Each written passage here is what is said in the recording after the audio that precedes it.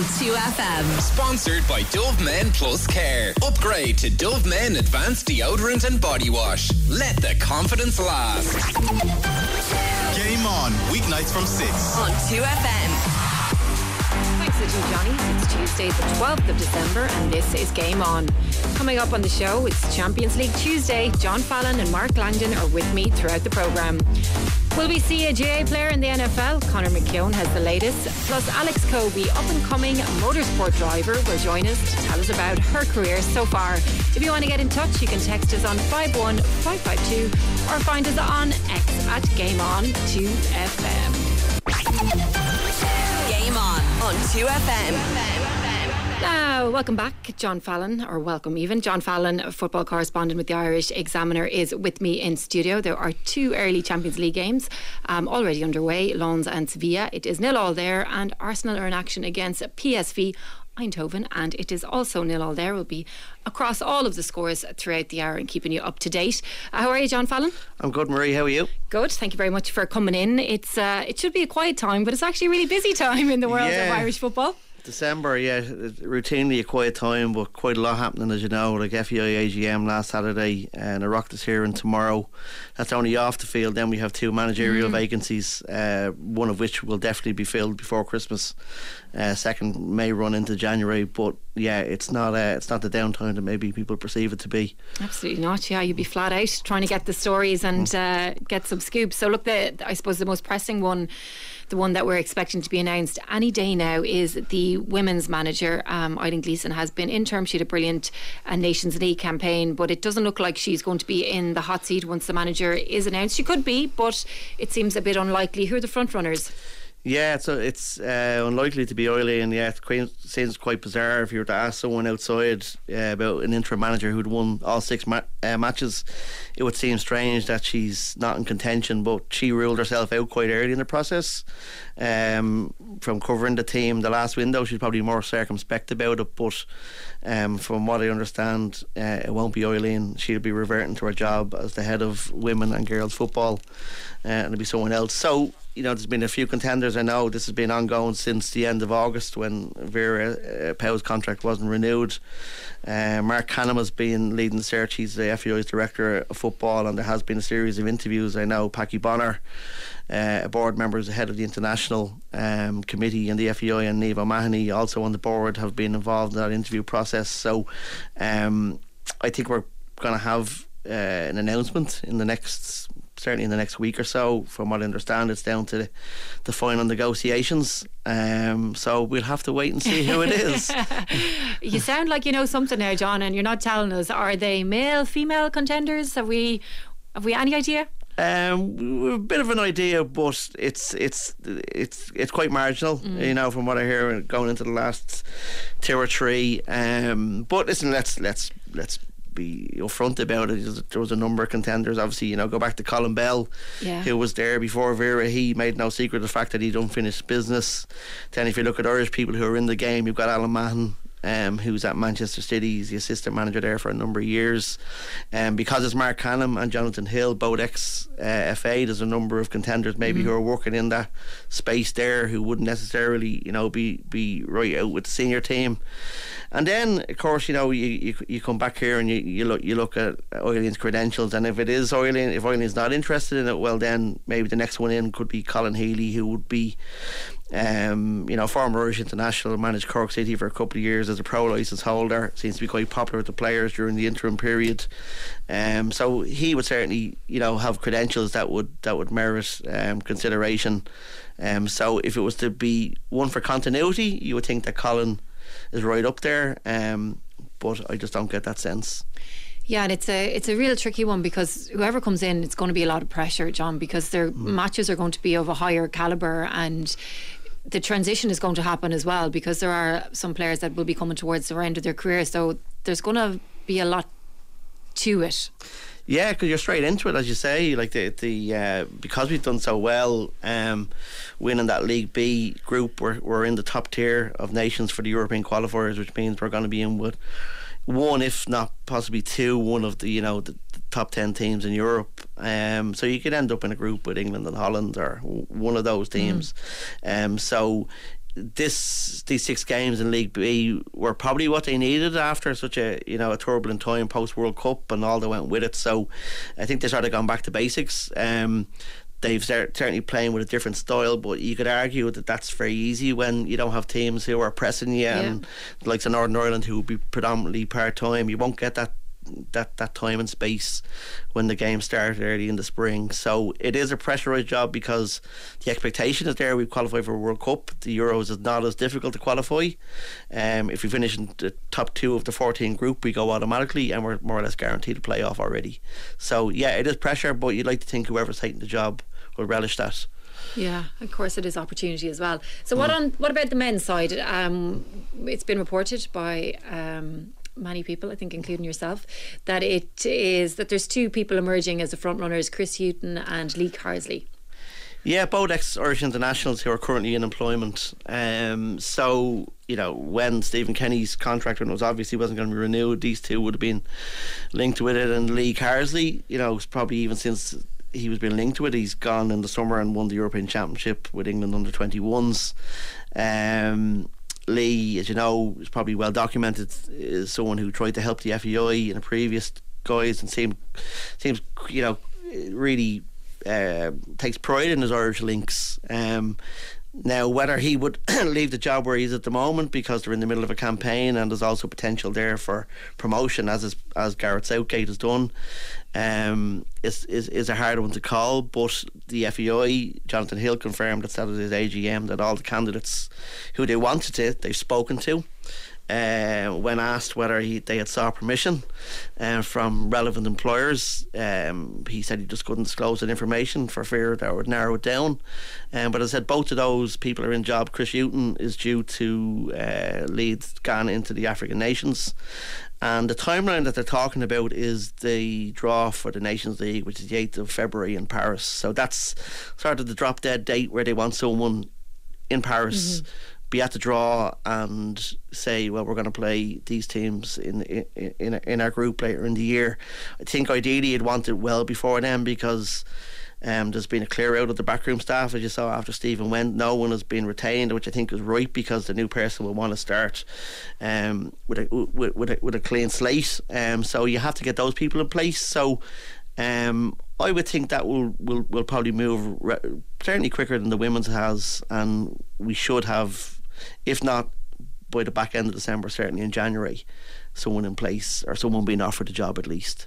Okay, so it could be a promising enough start to 2024 with 2 managers in place soon enough, we hope anyway, so we can move on. It's difficult to move on from anything though with the FAI, because they are in the headlines a lot, and this time, well, tomorrow it possibly could be for the wrong reasons again, because they are up in front of the Oireachtas Committee on Tourism, Sport and Media, and they are set to tell them that they have reformed significantly. I'm sure they have lots of other bits in their opening statement as well, but they are going to be challenged on quite a few things, including Jonathan Hill's pay. But the frustrating thing for me, and I'm sure for lots of people, is that this is a time where we should have been talking about their facilities strategy, and it's going to be completely overshadowed by governance issues. Yeah, it is. That's what really started to unfold since the start of November, once details emerged of this issue. And it's interesting that the FAI declared that they've reformed, significantly. I think that was the adjective they put on it. Like, I was set through the EGM on Saturday, a full 5 hours of it, and you certainly wouldn't come away from that forum thinking that was the case, because the way this issue has been handled, and I know it's going to be teased out tomorrow, certainly left a lot to be desired. So tomorrow, like, the FAI I know they have been back in that forum in Kildare Street, but this is the first real serious one, I suppose, since 2019, when we had those famous marathon meetings with John Delaney and his board and what came afterwards. So it is going to be, I think we're sort of in damage limitation stage here in terms of what they can salvage out of it, because this whole saga, I still think there's unanswered questions about it, but the details of who knew what and when. Roy Barrett, the chairman, who was there for 4 years, or almost 4 years, he has been requested to attend and is attending, I believe, and a lot of the focus will be on him. And Roy has made his position quite clear in this, and that he feels it was the right decision, even though that practice is contravened in the FAI's own handbook, and it also had the effect of bringing them into breach of what's known as the Memorandum of Understanding. And without getting too deep into that, we did have the delay in funding, which, as we know, for an organisation like the FAI who are straddled with debt, that's a very serious situation. Now, that's since been allayed, but I still think that there's going to be details which are going to have to be extrapolated tomorrow, and maybe on some uncomfortable questions. Will we get any insight to their vision for that investment and facilities plan, or will it just be focused on governance, do you think? No, I think if the FAI had their way, it would all be about facilities, and I think that's where they're going to try and emphasise. But like looking at the agenda, you've got the Cozy report, which basically Sport Ireland commissioned to look into the payments to Jonathan Hill. Second item is about gender balance, which I think was resolved on Saturday in terms of the constitutional changes. They will have 6 females early in the new year, which will bring them over to 40%. And then the last 2 items are to do with reforms sort of at district level and also sports capital programmes. But that facility strategy you mentioned, like that was unfurled in the summer, like looking for 863 million over a 15-year period, most of which is coming from the state. So I think there will be some time devoted to it, but you got to bear in mind the format of tomorrow. Like it's 1:30 to 4:30, but you've got 14 committee members, each of whom are entitled to 10 minutes speaking time. We've become accustomed to watching these Oireachtas hearings now, so we're kind of familiar with them. Well, there you go. That's over 2 hours in itself. Plus, you've got the FAI's opening statement. You've got the to and fro. So it's very hard to predict anything other than a very cumbersome, fragmented day tomorrow. Right. Well, we'll tune into it anyway. And the thing is, though, football just keeps on rolling, and we're at the time of year now where there's transfers happening. The fixtures are going to be out for the League of Ireland on Friday, so all of that is going on in the background to these governance issues. Yeah, the clubs are getting on with it, and a couple of deals today, you know, for clubs who went either way. Cork City, who got relegated through the playoff. I suppose their first priority was getting a manager, which they eventually did, and Tim Clancy. And I know there was some frustration, I know, from covering Cork with the lack of signings when other clubs were, but they certainly was worth the wait for today's one, which is Jack Doherty, who admits himself it's been a long time coming. I know they've tried to get Jack over his career. Like, he's 29 at this stage, and scored 18 goals for their neighbours Cove last year. Excellent player, Jack. I spoke to him at the start of last season when Cove played the opener down in Kerry, and he actually took the decision himself basically to stay part-time for personal reasons. He had a new baby and he was working, I think he was a milkman at the time, so it'll be interesting to see exactly what arrangements he has when he goes down to Cork, because as far as I know they're staying full-time. And then the other one coming the other way was Galway, who ran away with the first division, and we have Gary Buckley, 30-year-old defender. He's gone from Sligo to Galway, and that's a reunion with John Caulfield, who he would have won the double with in 2017.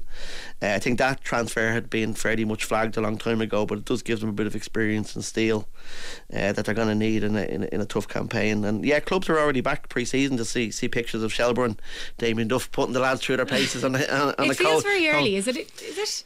From what I gather from speaking to a few clubs, I think it's sort of in a bit of a sort of introduction stage. They're having them back for fitness testing, and then they'll get a couple of weeks off at Christmas, but straight back into it on the 2nd of January, because you say the fixtures are out this Friday, started early to mid-February, so there won't be much time. They're straight into pre-season friendlies, and we'll be back having domestic football, thankfully. Yeah, okay.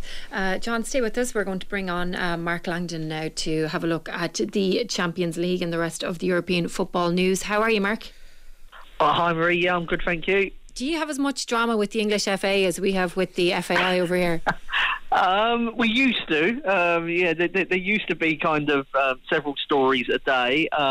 It has calmed down in more recent times. I was just listening in there, and there was a time when the English FA just wasn't being run, I don't think, how kind of most people felt that it should be, and it could be more professional, and there were plenty of issues. And I think that actually that's one of the things that Gareth Southgate has been championed for. Whatever happens, sort of, with his tenure and whether he does win a trophy or not, I think he's brought about kind of a professionalism with the FA that kind of and a calmness to the situation that just wasn't there previous. I mean, it wasn't that long ago that we were jumping from Sam Allardyce, for instance, and so there has been a period of calm, but probably not that far away from more sort of dramatics, I wouldn't have thought. Okay, well, look, we'll see what happens. We might have our own period of calm here, but look, we won't hold our breath. We'll see how tomorrow goes, and then we'll take it from there. And we're looking forward to football coming back anyway, so we can start focusing on that. And of course, the two managers been appointed. There is Champions League football tonight. A big night in Champions League, really, for Man United. And just for people that aren't aware, could you bring us up to speed on what they need tonight to try and progress? Yeah, well, they need snookers first of all. So they need the other game in the group to be a draw between Galatasaray, Copenhagen. They need to beat Bayern Munich. Neither of those is going to be easy. I think even if Manchester United had it in their own hands, beating Bayern Munich hasn't looked something within their compass, has it? This sort of season, really. Bayern were humiliated themselves at the weekend, beaten 5-1 by Eintracht Frankfurt, although some people think that actually is the worst possible result, and because they've already qualified and won the group, they kind of haven't really got anything to play for, but they'll want to put what happened in Frankfurt completely to one side. So Manchester United, I don't know how many times we've spoken about this on this slot, just sort of lurch from one crisis to another. Difficult to see how they can even keep up their part of the bargain. Yeah, and I think the Harry Kane factor is probably going to add a lot of intrigue, and lots of people building it up today as what might have been if he'd made that move to Manchester United. Was it ever really that close, Mark? I think there definitely was some interest at one stage from Manchester United in Harry Kane, but it also needs to be said that I think United, in more recent times, if you go back to the summer that they've just had, they were talking about financial fair play concerns that they've had, and that was maybe why they made one or two of the signings that they did, and they went for, I say cheaper, he was still pretty expensive, but Højlund was somebody that they believe can be the kind of next striker for the next 5, 6, 7 years, rather than maybe Harry Kane, who got you'd hope a couple more years left in him, but it isn't sort of the future of the club. And I can understand why United sort of balked at the asking price from Tottenham. The wages that Harry Kane is demanding is pretty chunky. I mean, United are spending a lot of money on wages anyway, so they probably could have gone for the wages. But it was a big outlay. I think the time for United to have got Harry Kane was probably a couple of seasons ago, when he was being linked with Manchester City. But I don't think that Tottenham wanted to sell Harry Kane then. They knocked back the bid from Manchester City. And I actually don't think that Harry Kane going to Old Trafford solves a lot of the problems there, because they bought good players. This is a team that spent an awful lot of money buying players. You think of someone like Jadon Sancho, and it feels like every single player that goes to United, or most of the players that go to United, get worse, and that can only point to issues like way above just who they sign. It comes down to the manager, the recruitment, the owners. I think everything is just wrong at the moment at Manchester United, and I'm not sure that even Harry Kane is as much of a banker as people think he would be. I'm not sure he would be able to definitely succeed in a club that's as broken as what they are at the moment. Yeah, I guess it's consistency really, and thinking, are they going to be able to put in a performance? And it's hard to see it tonight. So what about Newcastle? What do they need from their group? Yeah, so Newcastle have got, I suppose, a better chance. They need to beat AC Milan at home, and then they need PSG not to win away to Borussia Dortmund. Dortmund are already through, so I mean that's a problem as far as Newcastle are concerned. But PSG's away performances would give anybody hope. I think this is a team that's lost Both of their away games so far, were blitzed by Newcastle when they went to St James's Park. So I don't think it's a foregone conclusion that Paris win in Dortmund. It's probably not a foregone conclusion that Newcastle win, given the amount of injuries that they've got. But I always think Newcastle are a different team at home. They always play on the front foot. They're much more aggressive at home than what they are away. You've seen the teams they've already beaten at home this season. Paris Saint-Germain, they've beaten Arsenal. They've absolutely thrashed Chelsea. So I think that Newcastle can definitely win their game, because Milan have got just as many injuries at the moment as what Newcastle have got. So that's a bit of a leveller. But without getting into sort of cliche mode, you want to be reliant on just what you want to do, and it's never a great feeling when you're relying on results elsewhere. So I actually think Newcastle can win their game. It's then just whether Dortmund can do them a favour. It feels like, John, that there's way more injuries than we've seen in a long time within these Premier League, within the top clubs, even around Europe. Yeah, it's like somewhere like you hear injury crisis, but it just seems to be endemic. So I don't know, is it something to do, like we're in an era of sports science, are they being overtrained? Is that something we really have to look at the sort of back to basics principles on this? Because and particularly in the women's games, I know the ACL side of it is a real concern.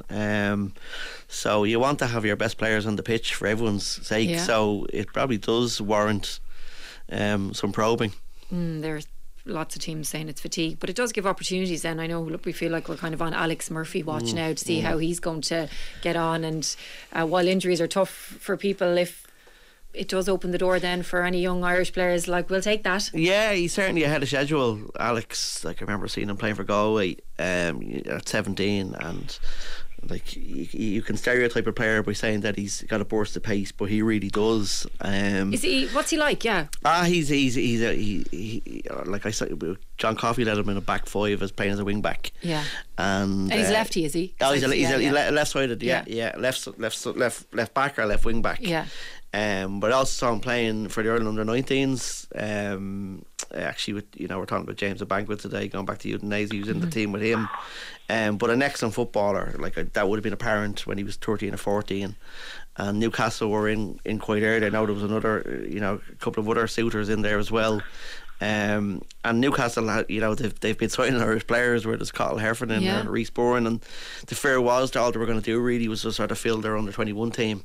But in fairness to Eddie Howe, he has pushed Alex, and they're a bit of an endangered species, left-sided defenders. They're always very popular, and they sort of come at a premium. So at his age, to get where he is and to be amongst that, that sort of stage and gracing that stage is brilliant. Absolutely, yeah. We'll be keeping an eye on him with Newcastle and hope that he gets more and more opportunities, because we want the Ireland players playing at that level. Still 0-0 in those two early games, Arsenal and PSV Eindhoven and Lens and Sevilla. Arsenal already through though, but it seems that Arteta just wants to keep winning games, going out in a high, and I suppose he'll probably want to bounce back after the weekend as well, Mark. Yeah. I always do wonder. We're just talking there about injuries, and it's been the same with Klopp really, where I felt like they could have rotated more at times. Like this type of game, and I've seen it in the Europa League where some fairly big players have sort of been turning out for Liverpool, and I actually think that the managers don't like to mess around too much, and they probably do just want to win matches and keep winning games. And I think that even if it doesn't really matter what 11 you put out there, Arteta, you're right, I think does just want to get back to winning ways and kind of set the standards, because it can quickly go from being on a good run to suddenly losing 3 in a row, and it just changes the whole dynamic. So the game doesn't matter for Arsenal, but I suppose it would, it benefits them just from a confidence point of view if they can win the game. It's difficult enough. PSV are very strong at home in Eindhoven, 20 odd games now without defeat. So it would have been good actually to have seen those two teams at full tilt to have seen where the levels were at. But yeah, I think you're right. They just don't like to lose matches. That's where they get to where they are, I suppose, isn't it? Elite sports people, by just determining to win every single time. John Fallon has just informed me there's been a goal in that Arsenal game, John. Yeah, Eddie and Nketiah, just 3 minutes before half time. So even with their second string and PSV's great home record, Arsenal are well, you could tell from listening to Arteta that he wanted to win as many games in that group and as he possibly could. Obviously already out of it, as are Man City, and we'll see how Man United and Newcastle go this evening. Mark, just on that incident in Turkey that happened last night, could you just tell us a little bit about what happened?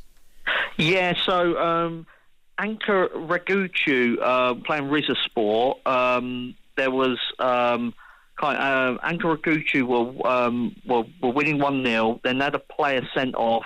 Rizespor equalised deep into injury time, and then the president of Ankara Ragucu, Farhat Koçer, he came onto the pitch in a very aggressive manner and punched the referee in the face. The referee Mella, who is on the FIFA list and has managed high-profile European games. While he was on the floor, he was also kicked by other people. Koçer has been arrested. He's resigned as president of the club.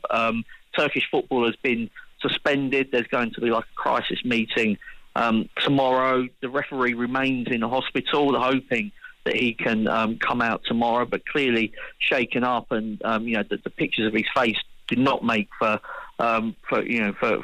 comfortable viewing. It's an absolutely sort of disgraceful scene, and one that I think has sent shockwaves around the world. And for it to happen in kind of a big European league, there've been a lot of problems, haven't there, at sort of grassroots level, but we're now seeing this in a high-profile league. It's absolutely disgusting, and I don't know if it will bring about change and sort of attitudes towards referees, but I certainly hope that it does, because clearly, this type of behaviour just can't go on. Yeah, those clips are just shameful, and you'd hope even the fact that it did go viral, that it has gone around the world, that people can see that type of behaviour and know that it's in existence, and hopefully become something that isn't acceptable. But given the amount of issues that are, as you said, on the grassroots level, it's hard to see it being totally eradicated, but definitely something needs to be done. Mark, a big retirement in Italian football? Yeah, Chiellini, the real stalwart of Italian football, and of course won the Euros, and was that a couple of years ago now, and just been a legend really of that Italian defence. Him and Bonucci kind of just went together, didn't they, for club and country, Juventus and Italy, part of that formidable wall with Buffon behind them. He more recently he's moved out to MLS. I don't sort of watch the MLS. I can't. I'd be lying if I knew sort of how he'd done over in the States. But he's somebody that was a real character in European football. Always enjoyed the way that he defended. Absolutely loved defending. Didn't mind if he kind of was part of the dark arts and would occasionally leave a stud in on somebody. But I think he was generally really well just received and liked really in European football, and deserves to retire. I think he's 39 now, so he's been at the top for a long time. 23-year career, pretty amazing. Mark Langdon of the Racing Post, as always, thank you so much for joining us. We're going to take a very quick break. John Fallon might stay with us for another while. We'll be back very shortly looking at whether or not we might see a GA player in the NFL. Game on 2FM. Now, welcome back. We are going to talk about a very interesting story about two GAA goalkeepers who have an opportunity to move closer to a professional American football contract in early 2024. It brings up to speed on all the details. I'm joined by Conor McKeon of the Irish Independent. How are you, Conor? Good, Marie. Well, I'm really interested in this story for loads of reasons, but just the thoughts of two of the goalkeepers that we watch every summer on the big stage, inter-county goalkeepers heading over to the NFL, to the Combine, and could possibly be in a squad in the NFL. It's just mind-blowing. Tell us about it, Conor. Yeah, it is, and I think particularly Rory Beggan is somebody that we're all very, very familiar with now, and he's in his early 30s, and he's one of the kind of Stonehenge, rocks of our GAA summer, and the idea that he's suddenly about to go to a new code, and not just any new code, one of the biggest and glitziest leagues in the world. It is quite mind blowing. It's not completely new. There were talks, I think, around 2005 that Colin Corkery had been informally sounded out by the New Jersey Nets about a move over. And I suppose the nub of this, where it comes from, is just that the kicking action in American football for the place kickers, the goal kickers, is very, very similar to Gaelic footballers. And I think if you look,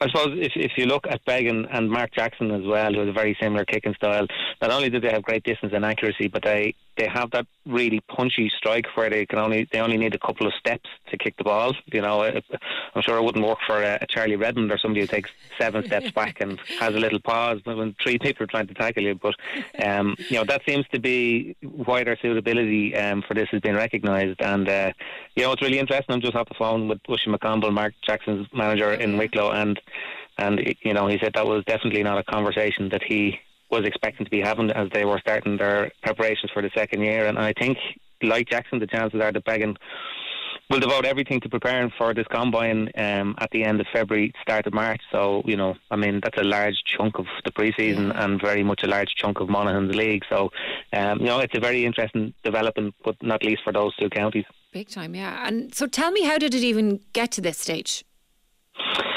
Yeah, so in September, the NFL brought in a new rule where essentially all the NFL teams were entitled to draft an additional international player. So effectively, it was to encourage NFL players to look outside the usual draft routes, collegiate American football, for talent, and they could do so without wasting a place on their roster. Now, obviously, if you're not going through the American college system, the chances are, the chances of finding a ready-made quarterback for the NFL or a ready-made linebacker who will be of that standard are very, very slim. So I think that's why they reckoned that plate kicking could be an area where the skills are quite transferable. So there was a combine in London in October. There were 4 Irish players there. The 2 players who we mentioned, Mark Jackson and Rory Beggan. I think Niall Morgan might have been another one. And from that, they are now going to another combine in Indianapolis, as I said, at the end of February. So, they're going to go there. They're going to be kicking in front of talent scouts. And you would imagine between now and then they will have a huge amount of repetitions and everything else that you need to do to get yourself ready for it. Because the Irish guys who have gone over there or are over there now, say Ross Bulger from Laois, he and a few of the Irish guys who are playing college football in the States, they're punters, which is a different discipline. Now I think Ross Bulger has designs of becoming a goal kicker as well, or ultimately that's where he wants the thing to end up. But this is very niche and it's very specific, and it's just very interesting that these 2 guys in particular are, I suppose, off that standard. Like, they get a sense of it too, the American football and the Gaelic football, the size 5, the size 5 is probably about 20% heavier in weight by the regulations, and the sweet spot on the American football is probably a small bit smaller. But talking to people just today who have done both, they reckon it's very, very similar in how you strike the ball. There's not a huge amount of variation or adjustment that would need to be made in terms of kicking action, which obviously, you don't want somebody who's 31, 32 having to retrain something that they've done 1,000 times. I suppose it all fits into the pot, and it will be very interesting. I think we all kind of fall in love with the notion that Gaelic footballers and hurlers are these divine athletes, and they would be able to go into any sport in the world, if they had a chose otherwise. But I think this may well be one of those occasions when there's a certain element of truth in it. The two Johnnies I was on with them earlier and we were talking about this. They went to Nebraska on making one of their TV programmes and they said they gave it a go and it was actually all right, kicking the ball. So if they can do it, is what I'm saying. These actual athletes should be well able. Will the GA journalists be heading over to cover the Combine in Indianapolis in February, Conor? Yeah, I hope so, Marie. Yeah, I'm available for all. And Augusta is in April, so I might stay over there while I'm there. But it'd be a very interesting. It would be a very interesting one. Like if you even take that, the world record for a field goal in American football, I think it was set in 2021, and I think it was 60 metres was the length. Justin Tucker of the Baltimore Ravens, and that was in the dome when there was no wind. So 60 metres is a big kick, but I think was it 2018 the game in Clones when David Clifford scored that ridiculous goal from the corner. I think Rory Began had a kick out that travelled 77 metres that day. So, even allowing for the win factor and everything else, it does seem that the two goalkeepers in question, who are definitely two of the best exponents of kicking, it does seem that what they have is very much, it's very much kind of part of the skill set of what a good goalkeeper comes to. And, if they need somebody to interview them over in Indianapolis in February, I'm more than available. Yeah. Sounds like a good plan. And I've seen combines and I've seen videos of loads of different things that now usually they're like college kids and they're trying to get picked up. But will they be expected to do more than just kick the ball when they go over? Yeah, I don't know. Like there's going to be Scout Small 32 teams, so I suppose the combines I would be more familiar with are the AFL combines. The Australian rules, and a lot of those come down to physical metrics. You often hear about a 20-metre sprint or a standing jump, and such and such a player set a new record for this, because they're obviously looking at young players, and the idea is that you have certain motor skills and they could be adapted to playing with the ball. This seems to be the reverse of that, which they already expect that the players have the aptitude with the ball. And like, as you know, kickers in NFL, they don't spend very much time on the pitch. They don't have to do a huge array of other things. They're special teams. They come on when they kick goals, and they come on to kick the ball off after a touchdown or a field goal or at the start of the two halves. So, I would imagine that this is literally what they're going to be doing. Now, how they test that, under what conditions, in what environment, I think from the snap to the kick, it's usually something like 0.8 seconds. And not always is the ball sort of put perfectly down on the tee. So I think the players kick, the kind of swing essentially starts before the ball lands. So there's a lot of kind of, I suppose, timing that goes into it. And I'm sure they'll throw a few curveballs where the ball is kind of, the ball is spiked in such a way that they don't have a clear strike and they have to adjust. So that will come into it. But I suppose because it's so specific, because what they're looking for from these players is such a very narrow and focused task, you would imagine that they will just, gauge them on how they can kick. And part of that would be distance and part of that would be accuracy. Well, you sound like you know what you're talking about anyway, Conor. Like, I'd send you if it was me. But even when you think about the evolution of goalkeepers over the last decade or so, and the amount of restarts and the importance of restarts, you would think that the two of them and probably a lot more, if they hear about this, would have really good highlights reels because the goalkeepers are in play so much.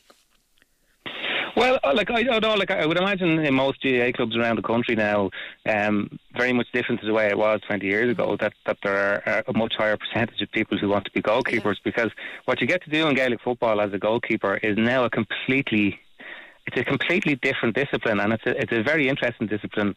Like, obviously once it was about saves and catching high balls, and then it became about kickouts. But one of the big tactical evolutions in Gaelic football over the last couple of years, and one you would imagine that we'll see over the next few years, is that idea of the goalkeeper as the out ball. So Aughrim Lynch, I think, in Derry this year was a brilliant example of it. When Derry retained their own short kick out and Kerry marked all the Derry outfield players, effectively Aughrim Lynch had a free ball and he kept going as far up the pitch as he could until one of the Kerry players left their man. And then you saw Garrett McKinless getting in a couple of times. He got one goal and he nearly got two. So it's become a very, very pivotal position, and I think maybe that's why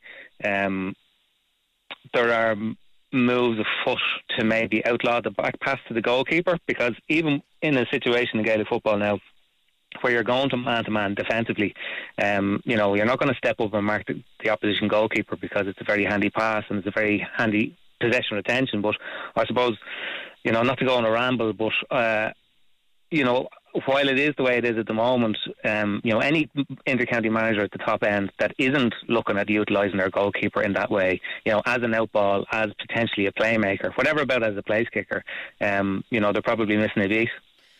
Yeah, look, next season I think it's going to be really interesting from that perspective, but it's going to be interesting as well to see what happens in February at this combine. Conor McKeon, thank you so much for joining us. It is definitely a story that we are going to be keeping an eye on. We're going to take a very quick break. Do stay with us. Alyx Coby is joining us next. Game on 2FM.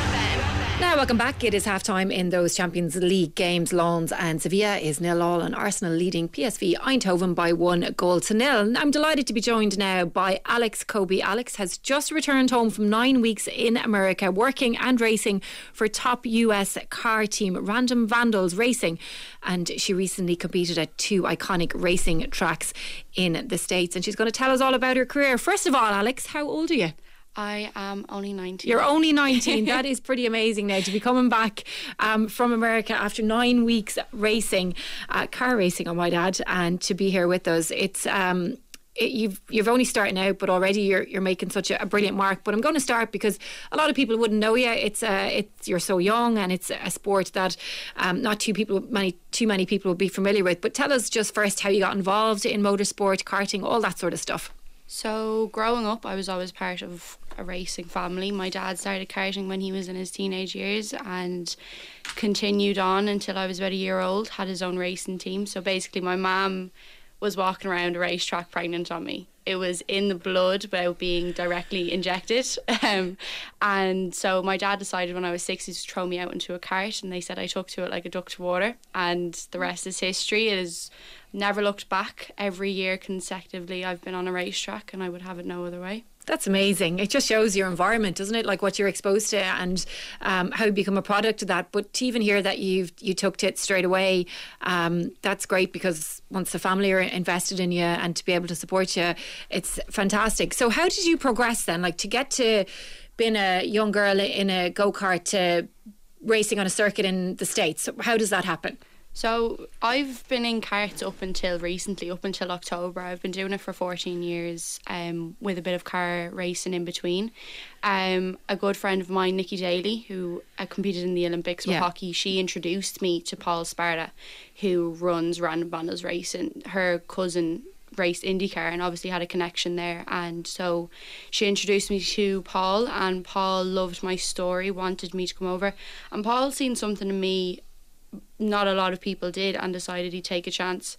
I didn't even have my full licence at home, and Paul said, come over to Road Atlanta, I want you to race my BMW, and I did, and I won. First time ever in a car, not even having my licence.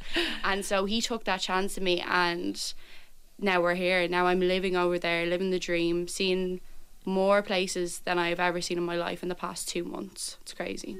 That is great, but you've taken the opportunity as well, Alyx, because often people get opportunities and they don't make the most of them, but it seems to be that you've grabbed it with both hands, which is really admirable for somebody so young. What's it been like being away? It's been the first 4 weeks were so hard. I was so homesick and I had so many doubts. I was like, I'll just come home, I'll live a normal life, it's fine, I'm content. I was that homesick. And then after the 4 weeks I was like, do you know what, no, I can really do this. I was travelling, I was going to tracks, it was just the norm again. And I said, do you know what, no, I absolutely love this.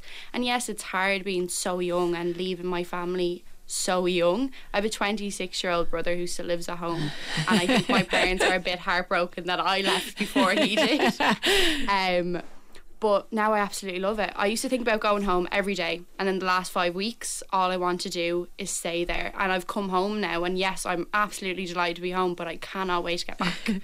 John, it sounds like a footballer heading off to move to the UK, doesn't it? but there's a big difference with the UK and the US. Like it's nothing time difference. Nothing but admiration for you. Time difference being the big one, and jet lag and all that goes with it. So is it hard what you do? Like tell us, like what exactly are you doing, Alyx? So, yeah, it is hard. You know, all sports are hard, mentally, physically, you know, it is hard. A lot of people growing up would tell me, I don't understand it. Why do you have to go to the gym? I don't get why you have to do so much practice. All you do is sit there and turn the wheel and move your feet. I'm like, it's not like being on the have M50. this conversation when you do it.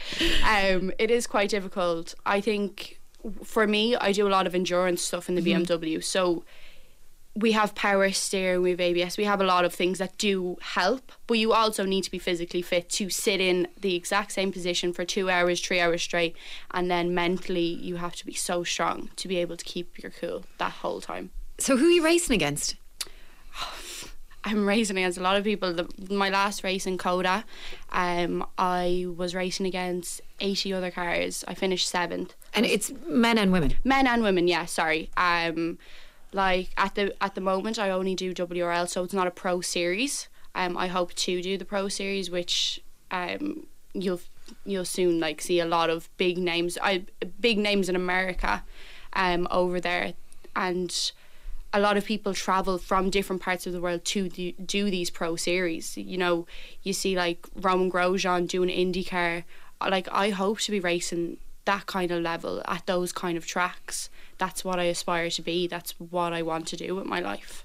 It sounds like you're on the right track to fulfill your dreams, but what do you need to do now to get there? I just need to keep my head.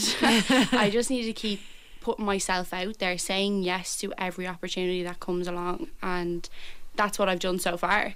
You know, I was in 5th year. I got asked to move over to America, never thinking about leaving home ever, and I just said yes. That's what I needed to do, and look where I am now. Like, I've accomplished so much in the past 2 months just from saying yes. So I can't imagine where I'm going to be at the end of next year. It's amazing actually talking to you as well. Just only days after Rosemary Smith passed away, and she was such a pioneer and a trailblazer. Was she somebody that inspired you? Yeah, I think Rosemary definitely inspired a lot of people. The things she did was amazing. For so long, like, the woman was 86, and I seen her last year at a Mondello event, and it's so sad. Like, it would have been around this time last year, and it's heartbreaking, because when I seen her, she was so well, and she was so full of life. Just, I'd say, she was running off the passion of motorsport. And yeah, it's heartbreaking, the news, but to see what she accomplished, it is sad to see that the majority of what she accomplished was being the best female instead of the best of motorsports. You know, that kind of way. People titled her as the best female instead of the best driver, which she was. The things she's accomplished without people even realising it, you know, as an equal, not even just as a female. And I'll always say that I don't want to be compared as the best female or one of the top females. I want to be known as one of the top drivers. I want to be a professional racing driver, not a professional female racing driver. I don't want to be split. I'd imagine, Alyx, that when it comes to your sport, that funding and backing is really important. Yeah, 100%. And, you know, a lot of people say being a female, it comes along, sponsorships come along a lot easier. I personally don't agree. I think you just need to have a talent. It's quite upsetting to have to say I had to move across the world to find an opportunity. That I was in a rut for so many years of doing the exact same thing in Ireland and not really progressing. I didn't, you know, there was no one in the country, sadly. We don't have the programs to push drivers, young drivers or female drivers. We don't have a big motorsport platform here apart from rallying. And yeah, it's quite sad that I had to move halfway across the world to accomplish something the way I have, but those opportunities are coming so much quicker over there, which is sad to say. But you're certainly flying the flag anyway, that's for sure, Alyx, and you're doing brilliant. And I've enjoyed following your career to date. Still only 19, over in the States, making your way. Looking forward to seeing what you do next, where you go. Enjoy the Christmas break. Enjoy being home. John, thank you so much for coming in. Any updates for me before we finish up on any of these games? Well, just a bit, sorry, but put my Man United hat on. I just see that. We're out of time. I'm only joking. Yeah. Well, I don't know whether it's good or bad news, but Marcus Rashford isn't available. Okay. It's down to illness, but Right. Rasmus Højlund is in there, who all the pressure is on his shoulders. But just in terms of updates, PSV have equalised with now 1-1. Okay, but Arsenal are already through, so I'm sure Arteta won't mind too much. Thank you so much, Alex and John. That is all we have time for. Shane will be here tomorrow with lots more football reaction and some women's camogie and ladies football as well.